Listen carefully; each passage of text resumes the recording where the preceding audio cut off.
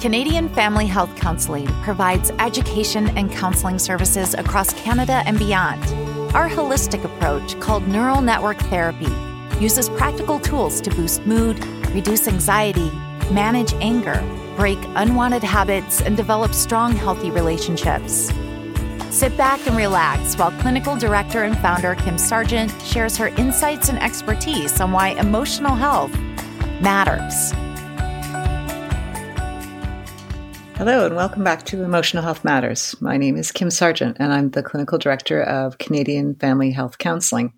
And it's been a little while since I popped on to do a podcast. I was thinking the other day, I was actually talking with somebody about podcasts, and I was explaining that I'm not really a podcaster. I just every once in a while sit down to a microphone and share some things or interview somebody on a subject I find interesting so that I can try to find a way to spread what I know about emotional health in an easy listening kind of format that people can plug into. And the person I was speaking with said, "So you're a podcaster." So I guess I'm going to accept that fate. But something that happens for me is that I find that I'm sitting and thinking about things that I'd like to share. And it's all of a sudden become this thing where I think, yeah, I've got to sit down and tell you guys about this thing.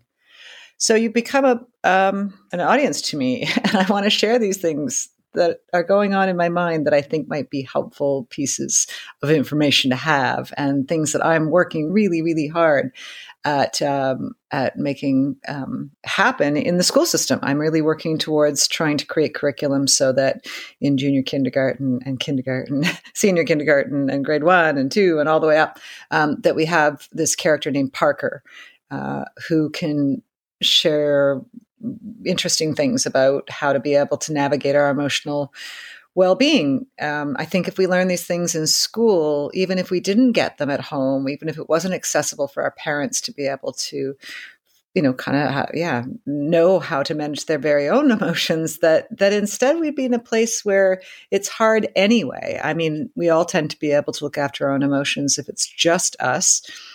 Maybe on our own, we can kind of do okay. Some of us do better than others. And some of us, do really well. And then the moment we go and try to connect with other people, that's where things really fall apart. And that's the part that I think is really valuable. If we were in schools, the program I have called Grow Happy that I developed this game for, our game is called Mood Tag. It's all about how moods are contagious. And if you're a human, you probably picked up on that. And so years ago, we put together a cheesy little video and script about it.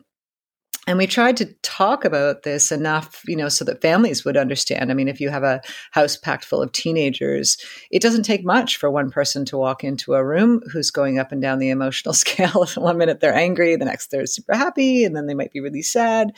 And if you're not really knowing what's going on, you can really quickly mimic or mirror those emotions in a way that all of a sudden you find yourself caught in the very same places. So if each of us had some skill and ability to be able to manage the mood that we were in, recognizing that it's contagious, whatever standpoint it's in, including being in a good space, it's not about each of these emotions being a bad thing. In fact, it's really just about, hey, I'm in something right now and I'm sort of processing that, and I'd like some skills to be able to work through it. I don't think any of us want to be stuck in uncomfortable emotions. And I would say that, probably most of us would say, yes, I'd like to be in a feel-good place most of the time. I think that would be a fair guess. So the counseling practice really itself is all about using neural network therapy to do that, teaching about what's happening in the brain and what's going on specifically with the brain. Neuroscience is it's just amazing. And it's got all these really great, juicy tidbits that are pretty important to know if you want to be able to get unstuck from uncomfortable places.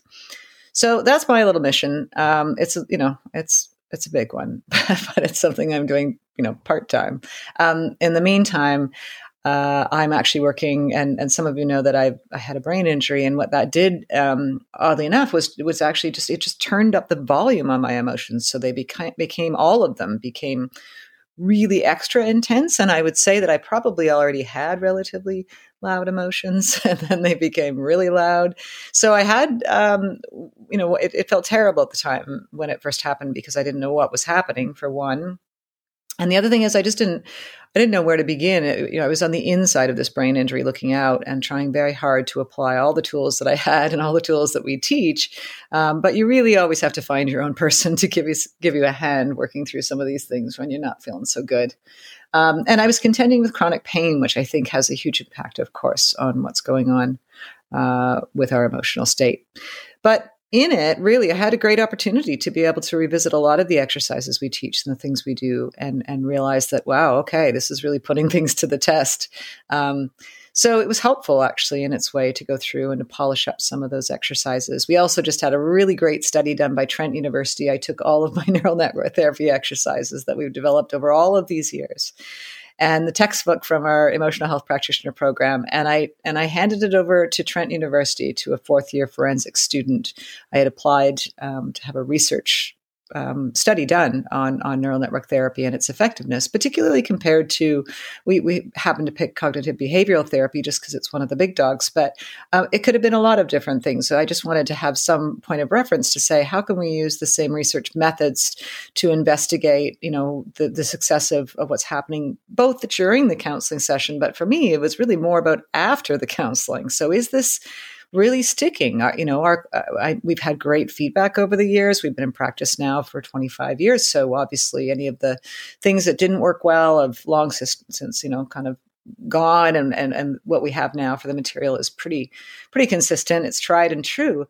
But I'm still in this thing. I'm pretty biased. I don't have a way of looking at this from the outside. And just because I'm fairly used to hearing people talk about how wonderful it is doesn't mean that it's necessarily working for everyone. So I handed over, all of this, I can't remember how many thousand, clients to be access to be able to be invited, I guess, to be interviewed for this research project. They submit things anonymously, which allows them to be able to be, fully honest, which is super important. All of these other, whatever research methods, and that's another whole subject. But anyway, and it came back and it was, the results were so outstanding. It was just beyond anything I could have handled. I was, at the end, I was sort of trembling, going, oh, great, we're going to get this back. This is really it. I'm really actually going to find out what's happening. And I didn't know if I'd be jumping up and down and looking to publish these results or if I'd be going, yeah, let's just pretend we didn't do that. So I was super pleased. It was a really great experience. And I'm so happy to know that there's some lasting power, but I can't really take credit for it. The reality is it's lasting because it's studying the rhythms of nature.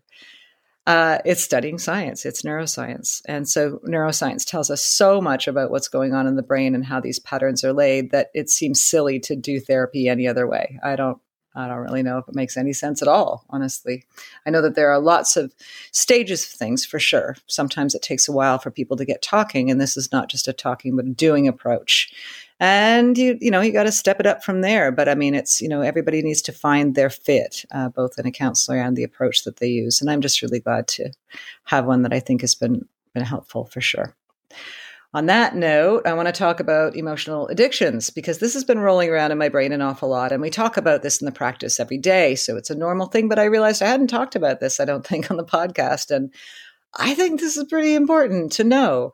A lot of times we think, and I'm going to give a strange analogy here, but a lot of times we think that when we're craving something really sugary and wonderful, that it's actually this cookie that we're craving, this bite of sugar that we're craving. And instead, actually, what we're craving is the surge of insulin that we get from consuming that cookie. And that sort of seems strange if you think about it. I mean, we're really, we're these chemical factories that are firing off on doing all of these, really curious, amazing things. If you want to ever dig into it, there's just a whole world, sort of like, I feel like it'd be like snorkeling, there's just like, whoa, you don't know what's beneath the surface until you get your goggles on and get down there. And so what happens with this, this association is that we begin to think, no, I want the cookie. I want the ice cream. I want the whatever else it is that we might be craving. And so we disconnect from the biochemical connection that we're having or the unraveling or the sort of chain of events, I guess, that are happening after we eat that cookie. And the same thing is true for our emotions. And so we tend to think that we get ourselves caught into, and it could actually be something specific like alcohol addiction, which I've talked a bit about here. We think that it's, about the alcohol and which is also sugar, but really there's a whole cascade of emotions that we are hooked on. And while we think that, we're not typically very aware of that, they're pretty consistent. So in the example of going through a whole cycle of addiction around alcohol, for instance, typically we're not feeling so good. We begin to crave, I want to feel better. That's genius. Let's do that. And we reach for something that's going to make us feel better. We have alcohol. Alcohol shoots us up. We get to create, okay, I'm feeling really great. That's why you see everybody's very talkative and really engaged and laughing and having a great time at the beginning of this alcohol thing. And then, of course, over time, it turns into a bit of a sloppy mess if you just keep going. And then people wake up, they're in a total state of despair. They feel utterly disconnected from the planet, very much alone, sort of just awful. And then starts into, okay, now there's some, I look up, wait, who'd I call? What'd I do? What's the text? Oh no.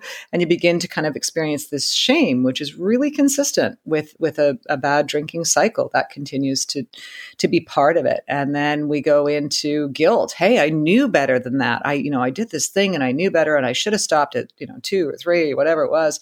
And yet here I went again and drank the bottle. And then we go into fear and lots of anxiety around a drinking cycle. We get into this anxiousness and so on. And then finally we say, screw it. I don't want to feel like this anymore. And we feel really angry. And in that angry, whatever sort of phase of things, typically that's when we get back into the drinking. So the cycle actually is, all of those emotions are the flavors that were surging in a biochemical, kind of like a smorgasbord, I guess, that we're going through, and we're repeating those same emotions again and again and again. So it's actually not the alcohol we're craving. It's all of these emotions that we're looking to take a ride on. So if you grew up in an emotionally volatile home, chances are that when things are really calm and peaceful, you feel really weird. You don't actually have a great sense of calm. You find a way to whip something up, and that might be that that your family, somebody in your family struggled with alcohol, and that's why all those emotions were there. But it could have just been all those emotions without the alcohol. It could have been a food addiction. It could have been a sex addiction. It could have been a whole lot of things that, people are kind of cycling through in terms of their emotions. But one way or another, it's the chaos itself and the configuration of the chemistry it takes to go through that smorgasbord of emotions that you're reaching for. So all of us have an emotional addiction. Every one of us. And I think that we would all, again, agree, wouldn't it be great if I was addicted to being, we use the word appreciation rather than happy. Happy's everywhere, and I love the word happy, but I do like the word appreciation because I think it means two things. I think it means the happy, joy kind of appreciation. I also think it's got that I can really appreciate where you're coming from. And I like that kind of appreciation too. It doesn't have all the bells and whistles and it's not all, as sparkly. But I do think that it's got a really great grounding sense of I can see myself in context. I can see how I feel and I can respond to that. I also can see how you feel and how you're responding to that. And, when we bring those two things together, I think that we're in good shape for a really good conversation. And so appreciation and an addiction to appreciation would be fantastic because it would be one of these hardcore places that things just go well all the time. Your conversations go well. You can see things in context. You feel very much in control of what's happening. But most of us did not grow up in appreciation. And for that reason, we don't have the same thirst for it. Your brain has to have seen something before, known something before in order to bring more of its kind. Whatever it is that you feel is familiar is what it's going to seek out. And so as you begin to bump into other people, places, and events, you find that you're connecting with people that are on that same emotional station or vibe that you grew up on.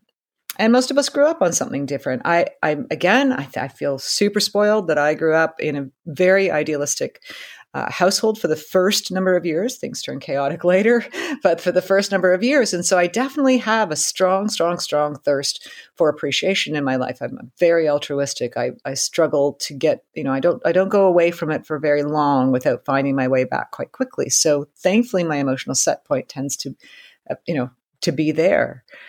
However, as I got into the field, I realized that that's not the case for everyone. I somehow thought that was just the norm. And I think while we're all born in appreciation, we are spat out in appreciation, and every cell of our body begins, by thriving in appreciation. I think over time, most of us then learn to adapt to whatever that environment was that was around us. So for some of us, that's going to be an addiction to despair. If you had a parent that was very depressed or your home environment was pretty low ebb, that's where you're going to feel most comfy, cozy. And you will find a way to be able to go and get more of that juice, that biochemical response that keeps you pumping out that particular configuration of emotions if it's something that was familiar to you. And the same is true for every other emotion. We use despair, shame, guilt, fear, anger, frustration, and appreciation. But you can use any of the emotions. I mean, those are just ones that we picked because they were highlights. And, there's lots to choose from. A lot of people talk about the idea of following your bliss. We just took that off the map because we realized that, some people were really going to great extremes to be in this, I'm going to be in a super positive space at all times. And that seems maybe a little bit scary, but in terms of the rest of the emotions, most of us can pick something that we go, yeah, I hang out in guilt a fair bit. I find a way to be able to feel guilty about things quite a lot. And if there's nothing really readily available, I'll make something up. I can do it. And as we start to work with people to find out what that addiction is, and most of you know what it is right off the hop, then it begins this job of being able to work through that and being able to be conscious about it in a way and that you can apply some practical tools to changing what that set point is. One way or another, you're addicted to emotion. So that's that. I'll leave it at that. Lots to think about. I know I just rambled on, but that's what a podcast is, and that's what I'm doing. So we'll talk to you next time. If you like what you've heard on today's podcast and want to learn more about our counseling and education services, or to get involved with our Grow Happy Gardens Health and Happiness Worldwide Tour, visit our website at canadianfamilyhealth.ca. Because health and happiness begin with you.